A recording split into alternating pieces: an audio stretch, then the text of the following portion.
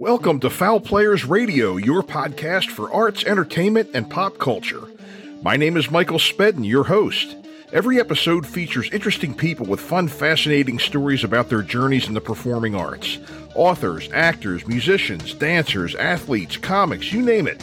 Sit back, relax, and have a listen. Let's have some fun. Foul Players Radio is a proud production of the Foul Players Group and a proud member of the SJ Network.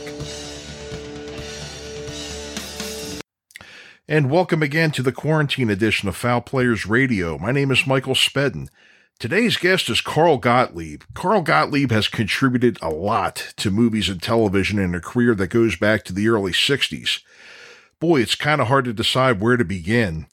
Well, in the early 60s, he started with The Committee.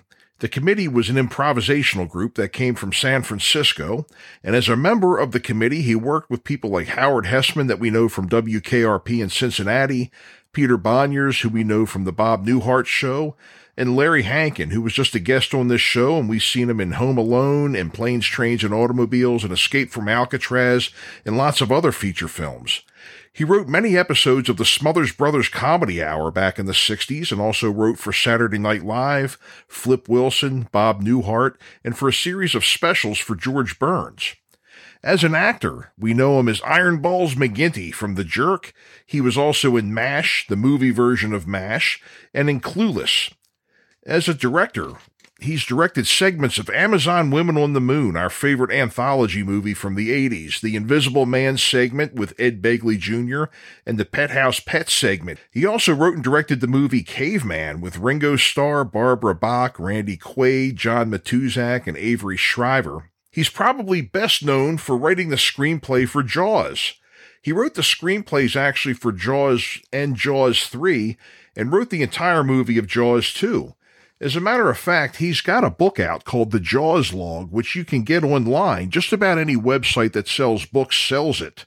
And he'll also be appearing on October 25th at the Mystic Film Festival up in Mystic, Connecticut. So make sure you check that out if you're in the area.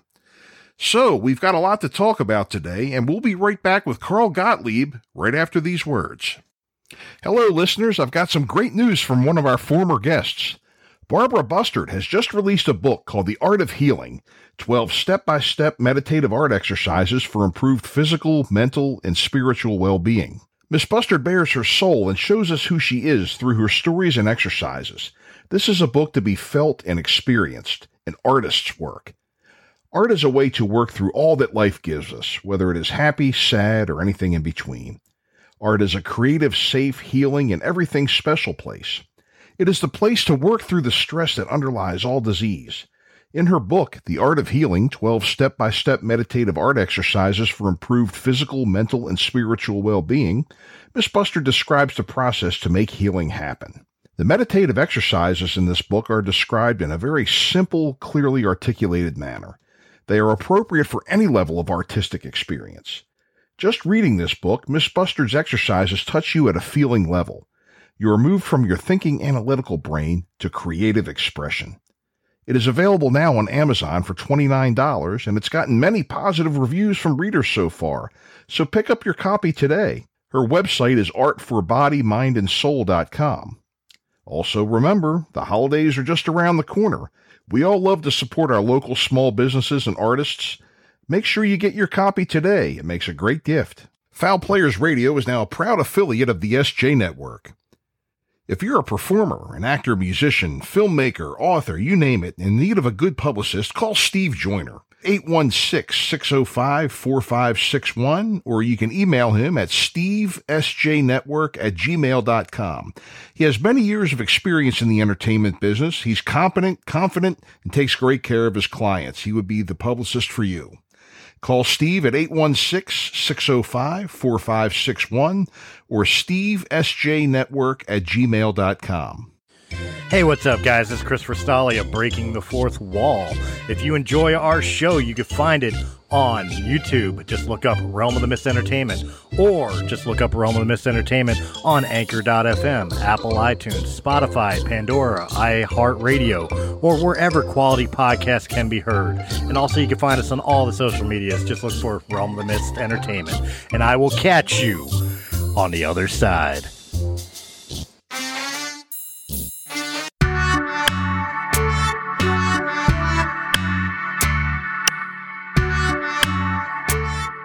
I'm Michael, the host of the semi-monthly podcast In a City Like Yours. Join me as I chat with interesting people with interesting life stories. You can listen to the podcast on all major podcast platforms, including Apple, Spotify, Stitcher, and TuneIn. You can follow us on Twitter at IACLYS Podcast, as well as on Facebook and Instagram at In a City Like Yours Podcast. Please feel free to let me know what you think, and keep coming back for the many interesting stories in a city like yours.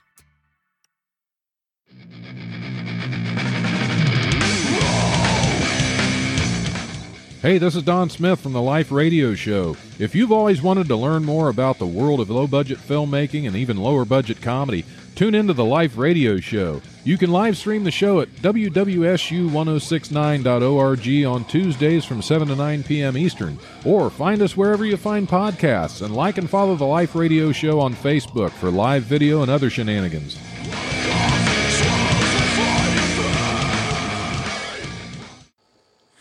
Hey, what's up? This is Christopher Stolle of Realm of the Mist Entertainment. The podcast you are listening to is part of the SJ Network. Go to s-j-network.com. That's s-j-network.com for more great podcasts and information on those shows, as well as information and ability to contact publicist Steve Joyner for more information. Just go to the website and check out the family. Ladies and gentlemen, until then, enjoy the show. Well, welcome to the show, Carl Gottlieb. It's nice to meet you. Welcome to Foul Players Radio. Nice to be here, and I'm glad you're spelling foul with a W. We sure are, and I'll tell you the story behind that a little bit later. It's a pleasure to have you here. You've got a really long and storied career and lots of interesting things. I was looking over a number of articles in your IMDb page and researching you a bit on YouTube, and I mean, you've just your whole career. You've worked around, just such a who's who of entertainment out there, and you've contributed so much to the entertainment field in the time that you've been doing this here. I mean, I really don't know where to start and begin, but I guess we'll start asking about the committee. Tell us about the committee. Well, that was my first professional. That was the job on which I got my Actors Equity card. I had done a lot of off-Broadway and really fringe theater in New York. But when I joined the committee, I became a member of Actors Equity, and it was a real job, and I was a stage manager, and then later I became an actor in the company, and then I directed the company for a while. Mm-hmm.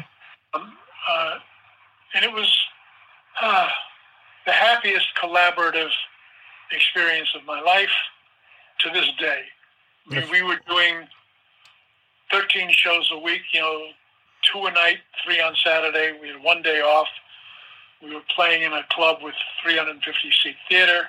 We served alcohol and food, and the audiences were great. There were a lot of students from Berkeley, a lot of tourists, a lot of San Francisco residents. We had a hip audience who appreciated what we were doing. And it was, and I loved the company. I mean, they were fabulous people to work with. What's not to like?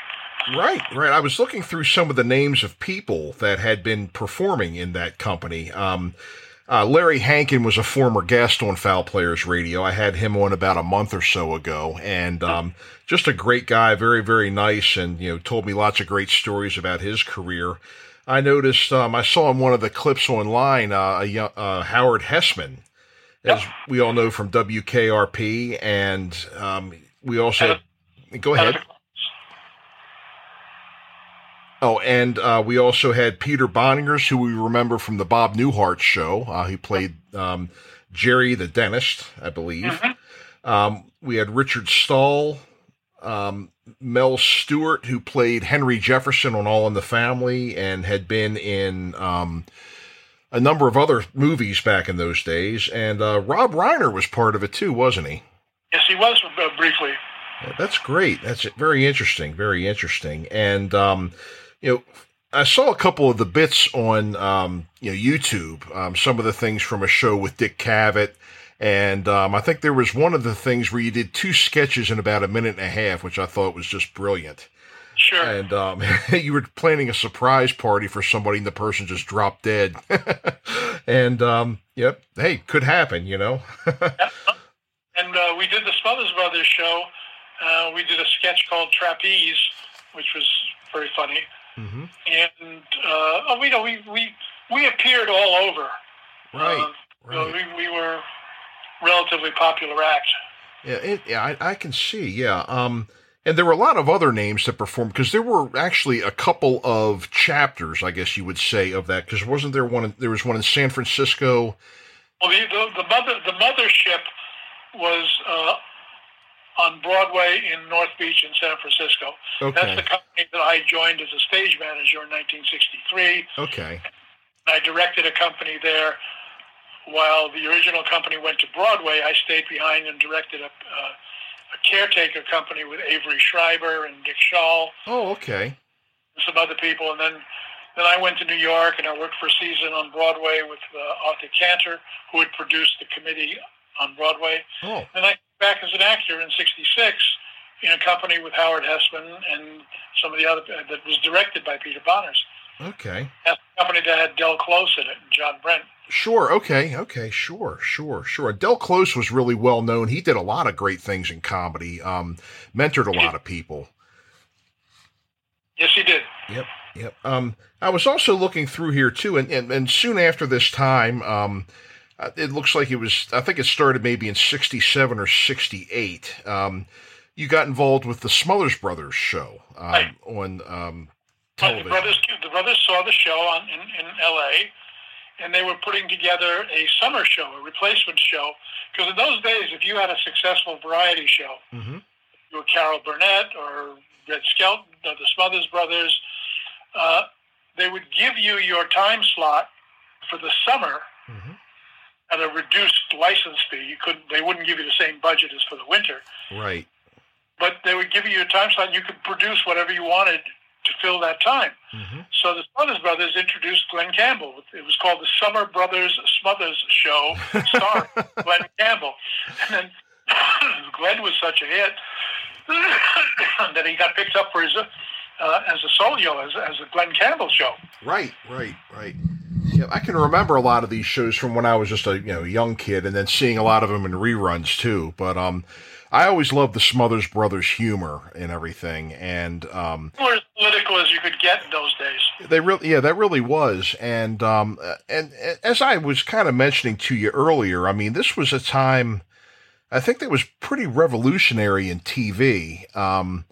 Just from what I've heard and what I've seen, looking back and watching a lot of the shows and how the things changed, I guess, right around the late '60s and early '70s.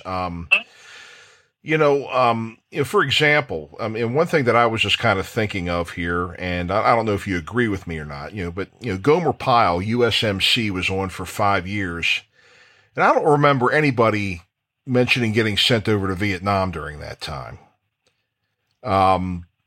Things were kind of. There was a big blind spot in television. Yeah. And then, of course, there was, all the farm shows like the Green Acres and the Petticoat Junction and RFD and Andy Griffith.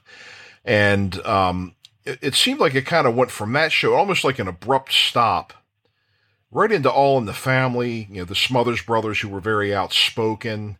Right. And even Laugh-In was Laugh-In. Topical and funny, but as political as they got was having Richard Nixon say "sock it to me." Right. Well, I mean, we were much more serious about our politics. Sure. I mean, I can remember seeing on some of the older episodes, Dan Rowan wearing like a peace pendant around his neck or something with his tie. Oh yeah. They were faux peace sticks. Right. We were the real thing. Yeah. But we had Joan Baez on the show. Sure. And then we were all contemporaries. We did benefits for the free speech movement and for the Winter Soldier movement. Mm-hmm.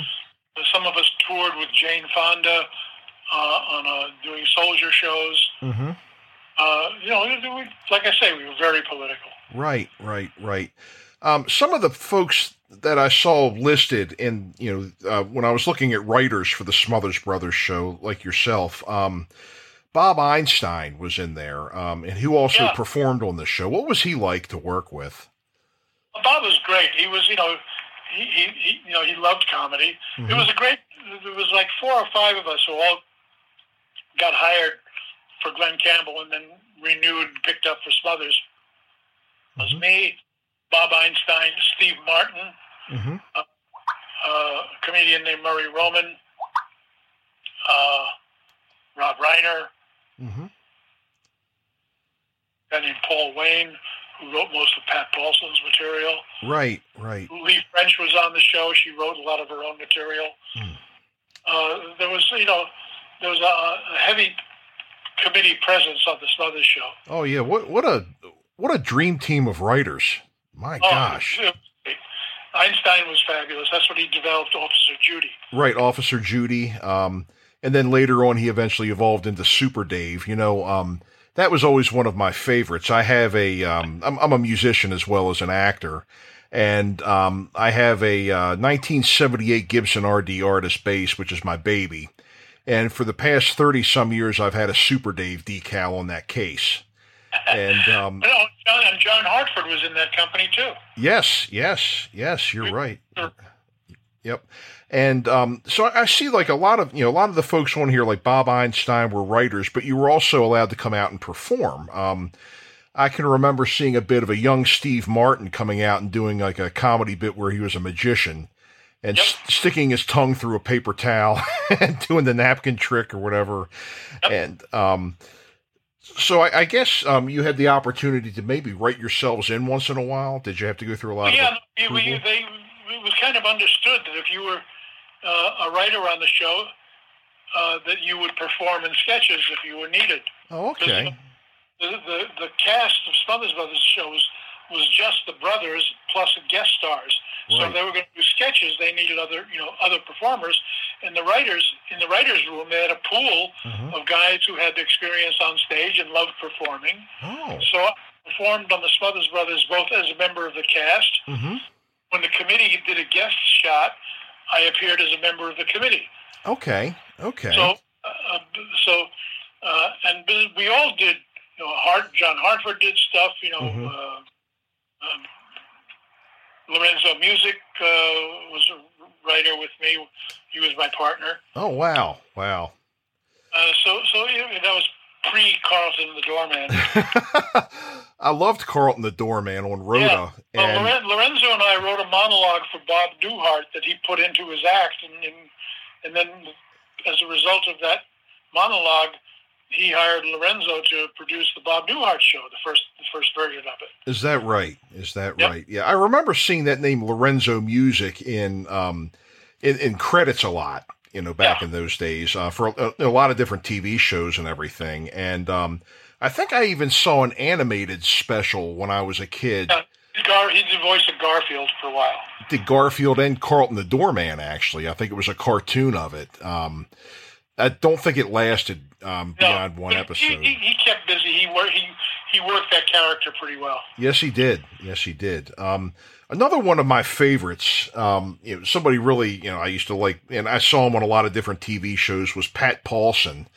Oh, yeah. Was he a writer on the show as well, or was he just like a regular performer? He was a performer. There was a guy named Cecil Tuck who wrote most of his material with him. I mean, Pat was a nice stand-up comic. Yes. But when he developed, the Pat Paulson for president and the Pat Paulson editorials that he would do, he became a huge media favorite. Right. I can remember a stand-up comic saying, I forget what year it was, I think Pat Paulson may actually win this year. You never know, right? Yeah. Yep. Another person that I had known that I had heard had written on the show, but I know there had been a couple of different versions of the Smothers Brothers show throughout the years. It had been like brought back a couple of times. Did Don Novello work with you on that show? Father Guido? He guested with it. He played Guido Sarducci, and he might have guested a couple of times. It was very early in his career. Okay.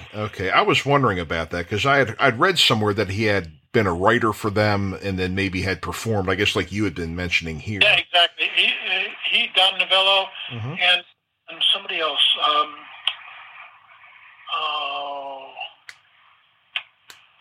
Now slips my mind, but we had, like I said, we had performers who did sketches and wrote.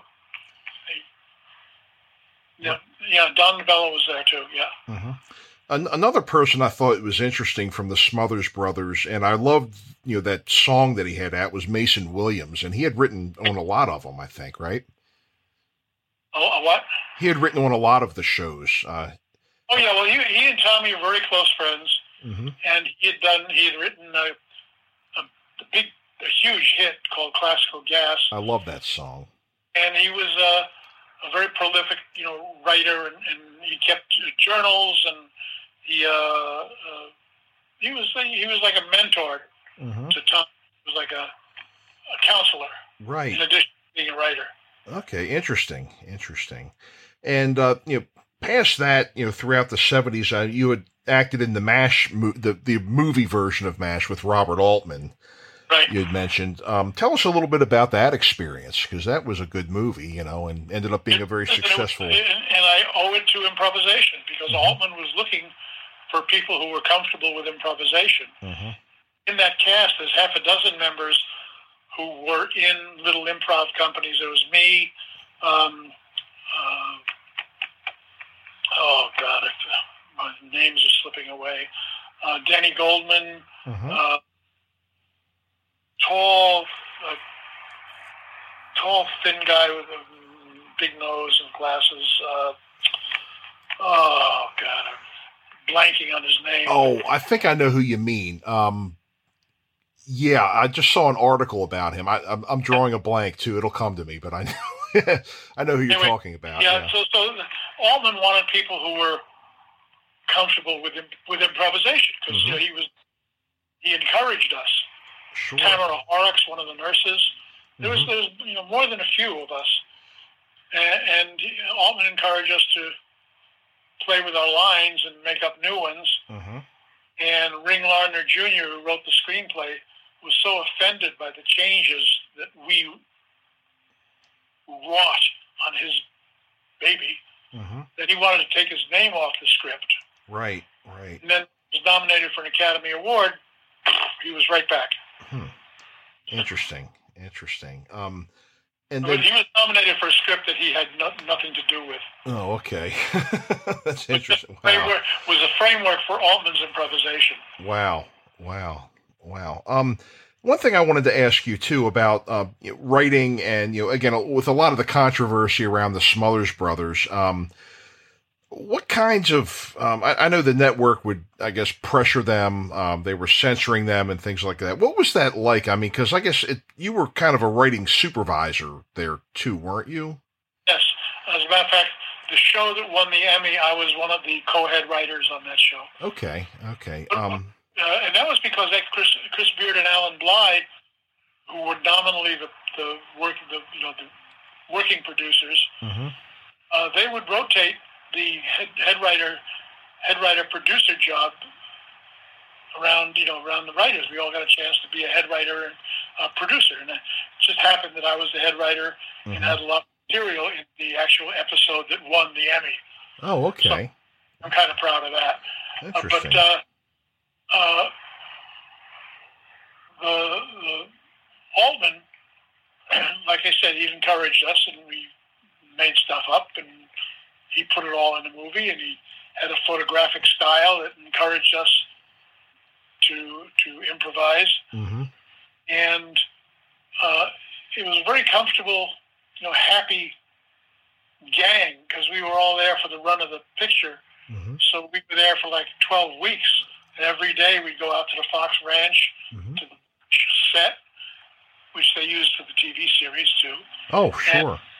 And we'd make the movie. Is that right? Wow. That sounds like quite an experience. It was great.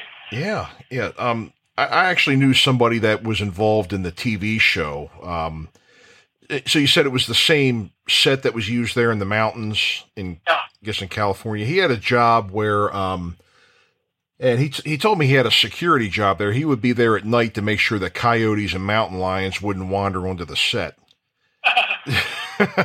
I'm not sure how accurate that is. I guess maybe they were there. Who knows? Malibu Canyon was pretty wild. Yeah. Okay. Still is.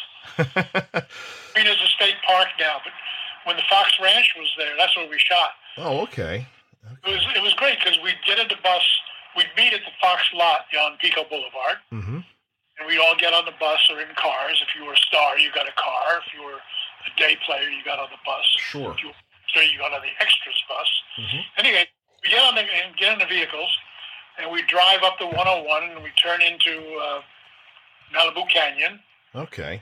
And we turn into the Fox Ranch. And the first thing that we'd go past was the set for Planet of the Apes. Oh, wow. Wow. I love that show, too. Planet of the Apes. And then we would drive through the Chinese compound that was used for the sand pebbles. Mm-hmm. Big Chinese compound. And then as you kept going, you'd see a Army truck on its side, burnt out, obviously torpedoed, or a burnt out tank, or a half track. And then you realize you were getting into the mountains of Korea. Sure, and okay. You would turn the corner, and there would be the MASH compound. Huh. With all the tents and the nest tent and, the little hill on the helicopters landed and took off from. Sure. And Altman wanted us to be comfortable, so they didn't have, like, dressing room trailers, and all the tents were practical. Oh, okay.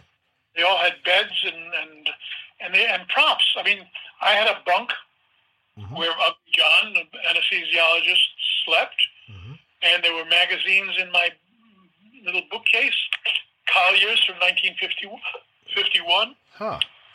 It was really, when Hollywood does something, they really do it. They sure do. I have similar stories from some of the sets I've been on with, like Gotham when I was on that show. It was a set that, well, I'll just tell you real quick here. I know this is your show, but I was in a scene where I was in the laboratory of the Riddler, and it was like an old lab and had a lot of old books on the shelves, thousands of them. And they were all real books. None of them were like those fake books that you see at a furniture store up on the shelves. Yeah. Every last one of them was real, and I guess it made a difference, when it comes to that. But yeah, you're absolutely right. They don't play around when it comes to props, Right. Yep. So looking a little farther in here, I see that you had worked on a number of, it looked like variety type specials. Yep. I see that. Oh, go ahead. I did 4 Flip Wilson specials. Yeah, tell me about those. Those were great. The first one was produced by Lorne Michaels. Oh, wow. No kidding. And our guests on that first show were Peter Sellers, Lily Tomlin. Wow. And Martha without the Vandellas. Okay. And Flip and Richard Pryor. Sure.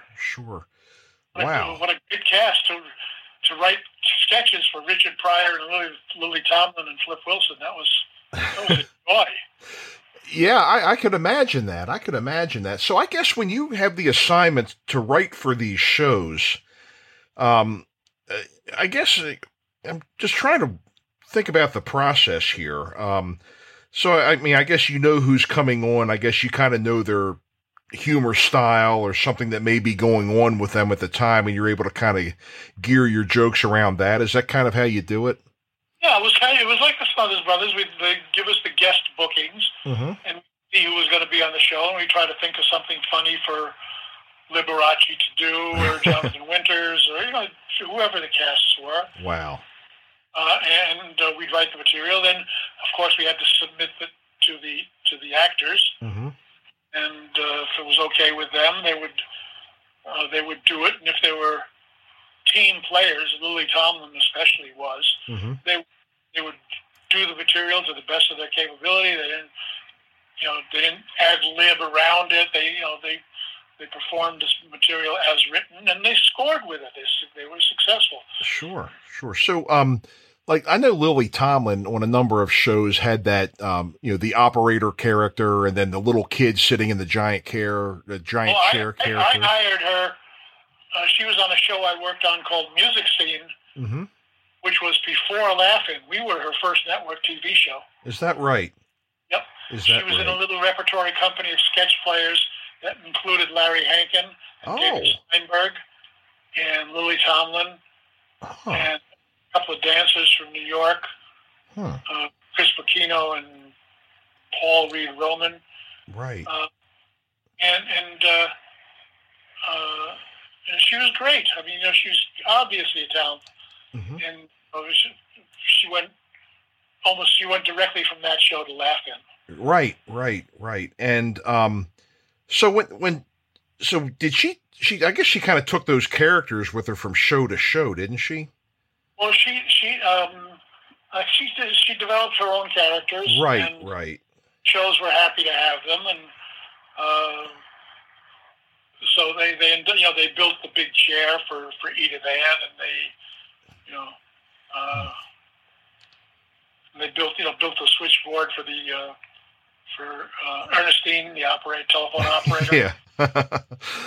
Interesting. Well, I was just trying to kind of just really put into place how all that worked. So, Lily is one of those gifted. Lily is like Richard Pryor. Mm-hmm. That she creates her own material, and she had a partner named. She had two partners, Jane Wagner, mm-hmm. Who she wrote her Broadway show with. Okay. So she's had a writing and life partner for the last 40 years. Oh, right. Yeah, I'd heard that. She had a partner that was also somebody that she collaborated with. I never knew the name, but yeah. Wagner. Right. Huh. And you had written an episode of Bob Newhart. Yep. And I guess you got a chance to work with Peter Boniers again, huh? Yeah. And he also directed a pilot that I wrote with Catherine O'Hara and Tim Matheson. Oh, interesting. Yeah, Catherine O'Hara's great. She's still at it. I think she did very well this year, her show Schitt's Creek. Oh, yeah. They racked up the Emmys this year. They deserved them. Yeah, they sure did. That's a great ensemble. You had also written for, I was looking, it was Sammy and Company. I guess that was a Sammy Davis Jr. show. Yes. That show was kind of famous because SCTV parodied it. The Sammy Maudlin show. Oh, yes, they did. You're right. And it was called, when I was on, it was called Sammy and Company. Mm-hmm. It was like a, musical variety sketch comedy. Mm-hmm. The And Company were sketch comedy players. Beautiful woman named Joyce Jilson, who later had a career as an astrologer. Huh.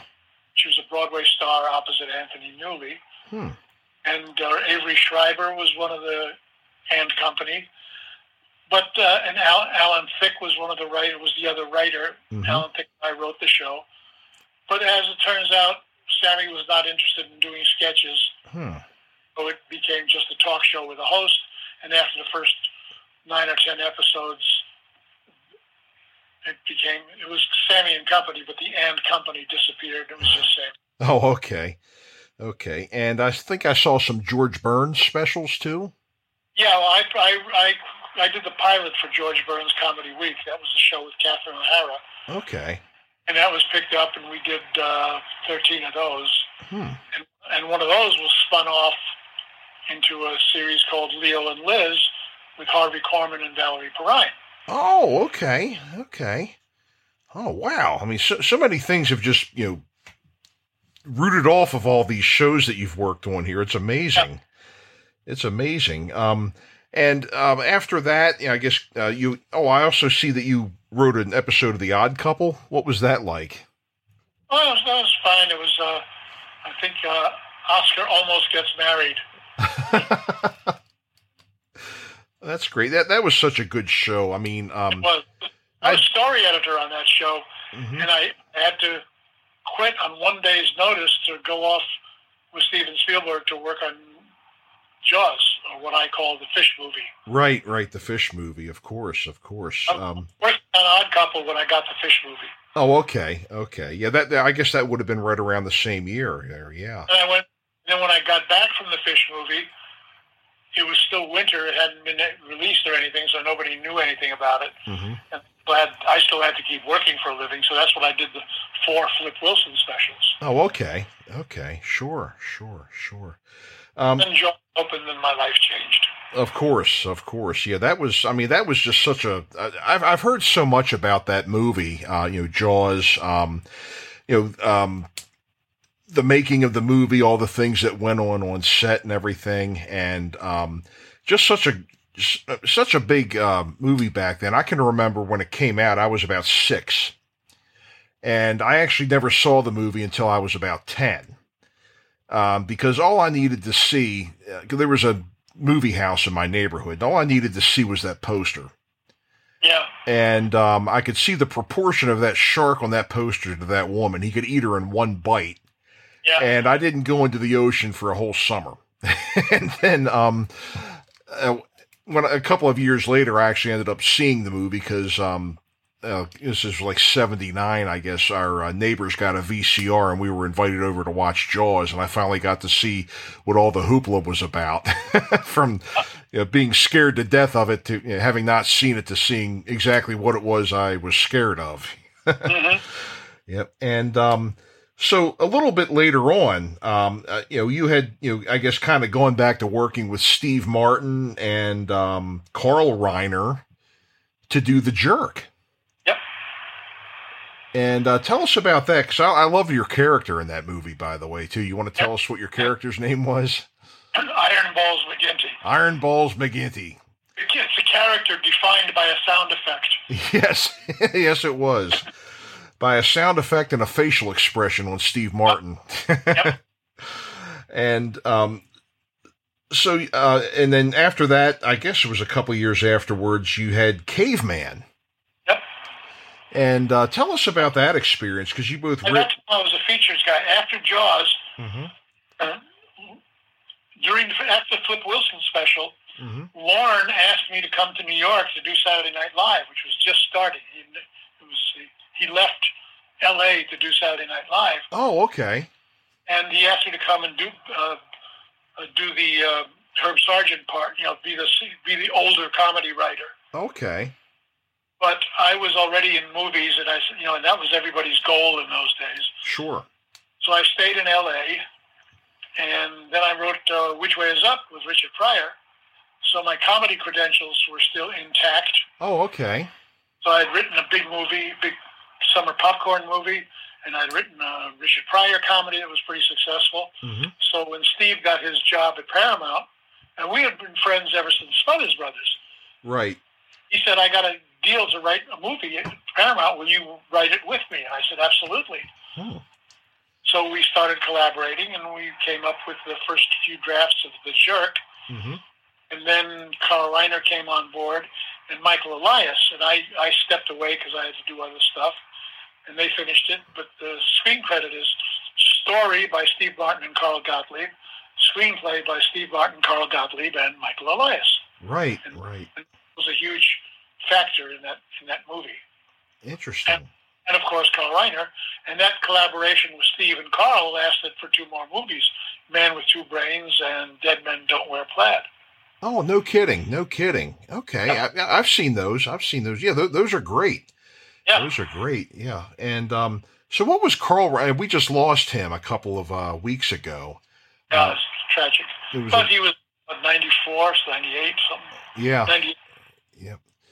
One of my favorite things that my father and I used to share on television, we didn't have a lot in common as far as our television viewing, but one thing that we used to love was that bit with Carl Reiner and Sid Caesar and, Ernest T. Bass.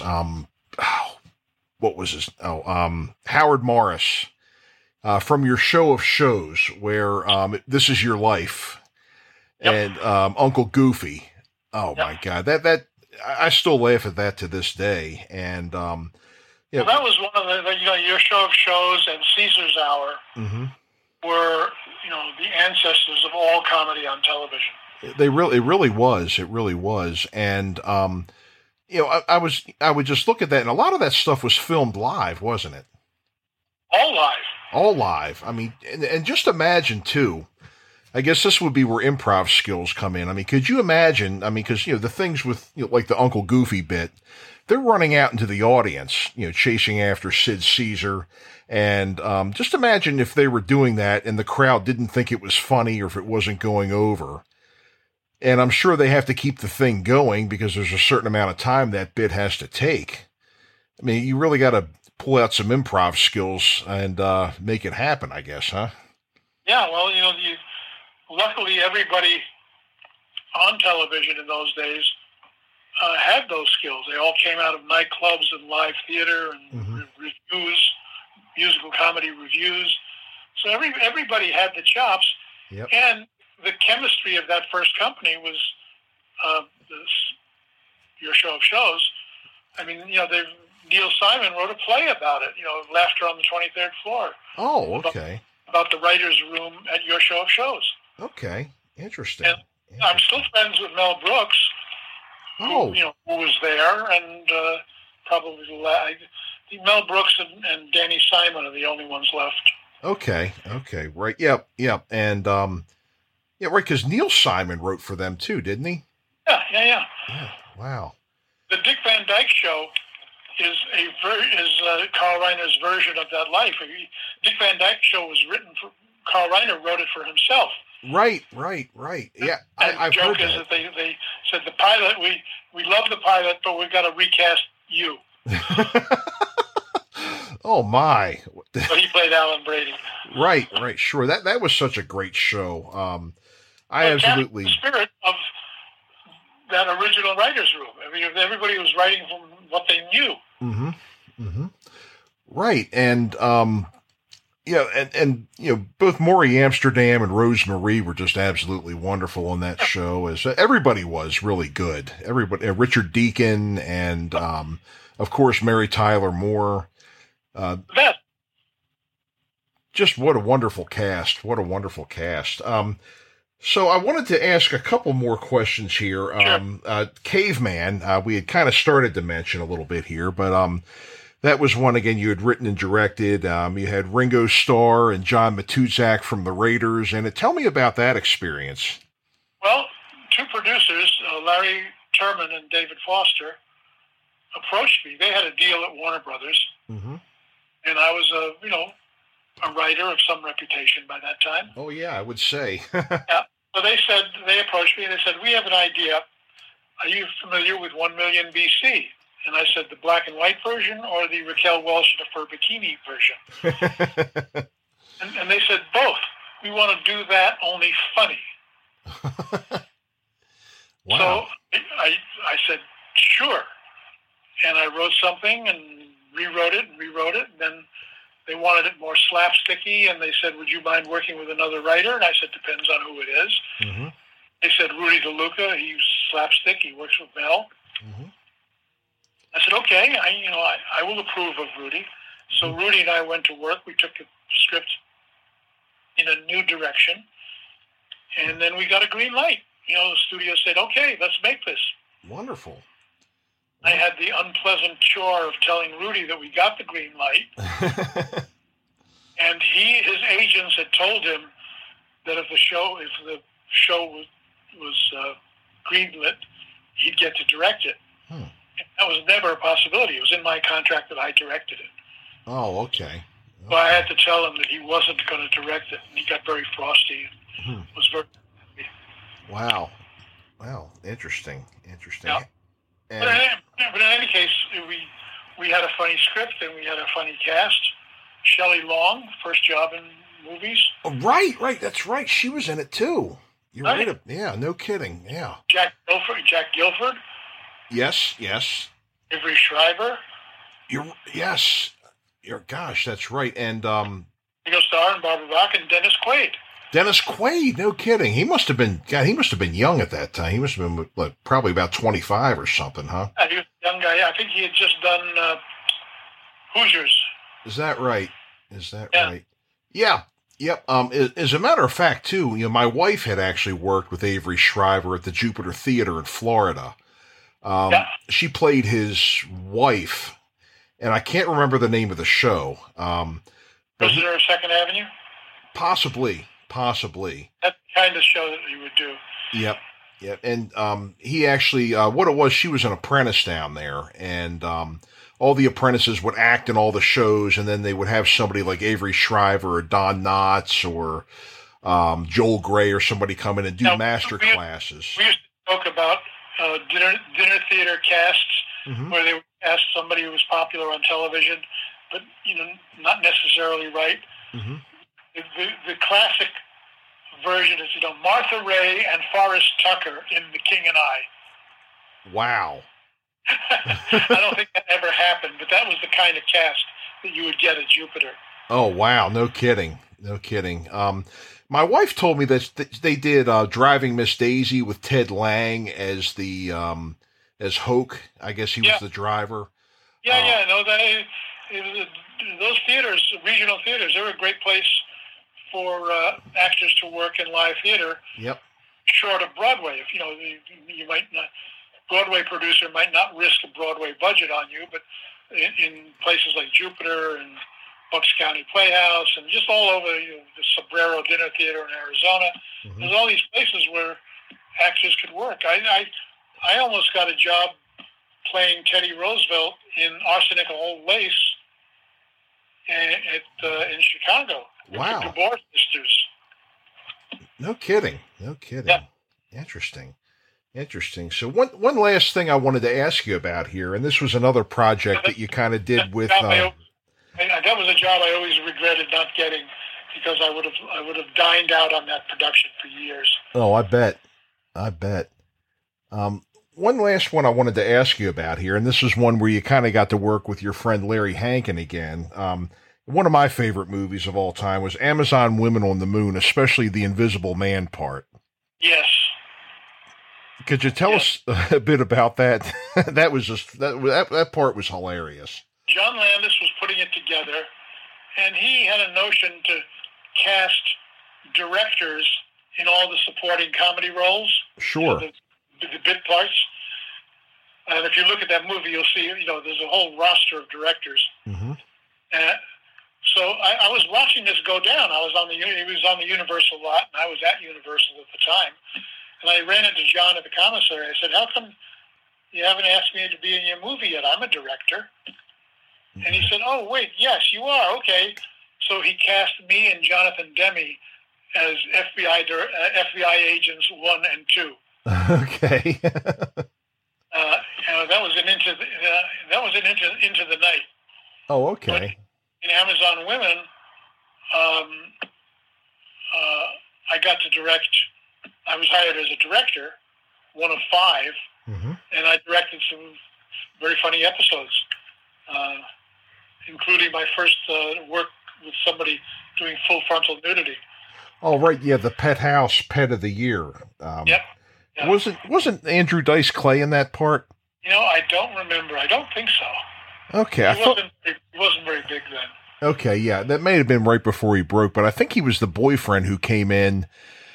I remember that part because the girl's, like taking off her clothes and everything, and then all of a sudden she's like, "Oh my God!" And then the boyfriend comes in and starts yelling. I'll have to go back and check that again, but that's great. Well, Carl, I appreciate you spending some time with us here on Foul Players Radio this evening. It's been a wonderful opportunity to talk to you. I've really enjoyed myself, and all of these great credits and all these great things that we've seen in the past are just a treat to be able to get the story behind a lot of these things. So I really thank you. Oh, happy to share. You've been listening to Carl Gottlieb here on Foul Players Radio, and we will see you next time. This podcast is part of the SJ Network. Go to s-j-network.com for more great podcasts and for contact information on publicist Steve Joyner. Howdy, it's Matt Gwynn here, popping in to let you know about the adventures of the albino rhino. It's a show Frank the Giraffe here, my co-host James Godwin, and myself put on for you guys twice a week. Every Wednesday we talk to a comedian, and every Friday. We call it Freak Yeah Friday. The show itself is not safe for work, and that freak is definitely a different word. I just don't know what podcast you're going to be listening to this promo on. And I don't want to, start screaming explicatives while you're sitting in your office. If you're lucky enough to have been able to go back to the work that you did before inside of an office or whatever, But we go on an adventure twice a week, and it's a good time because we get to sit down and talk to some really cool people. And I enjoy it because, I'm just curious little albino who likes to get to know folks, You can find us a couple ways, actually multiple ways, really. Man, there's a lot of different ways to find us. You can find us through our central hub, which is www.albinorhino.me. It's the website. Find me on.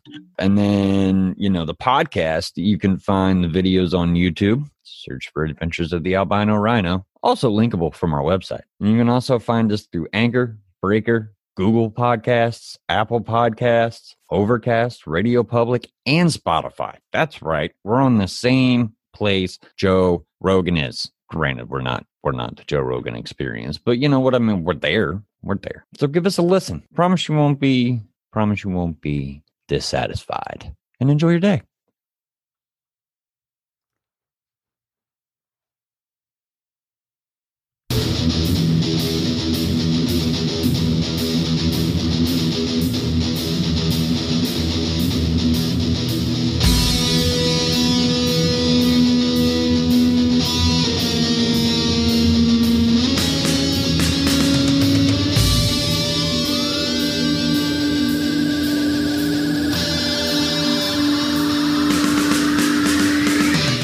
Is going on, minions? Mike here for Misery Point Radio, and you're listening to the Coast to Coast Power Hour on the SJ Network. Now, I know what you're thinking. Mike, what the F is a Coast to Coast Power Hour? Well, my uneducated and uninformed friend, the Coast to Coast Power Hour is a Borg-like collective of epic podcasters from epic podcasts that have all come together to discuss the important things in life. Pop culture, current events, random awesomeness, stuff like that. Trust me, you need this in your life. For more information on this show and all the shows on the Coast to Coast Power Hour, as well as on the SJ Network, reach out to publicist Steve Joyner at www.s-j-network.com or stevesjnetwork@gmail.com. No need to thank me. I'm just out here, changing lives.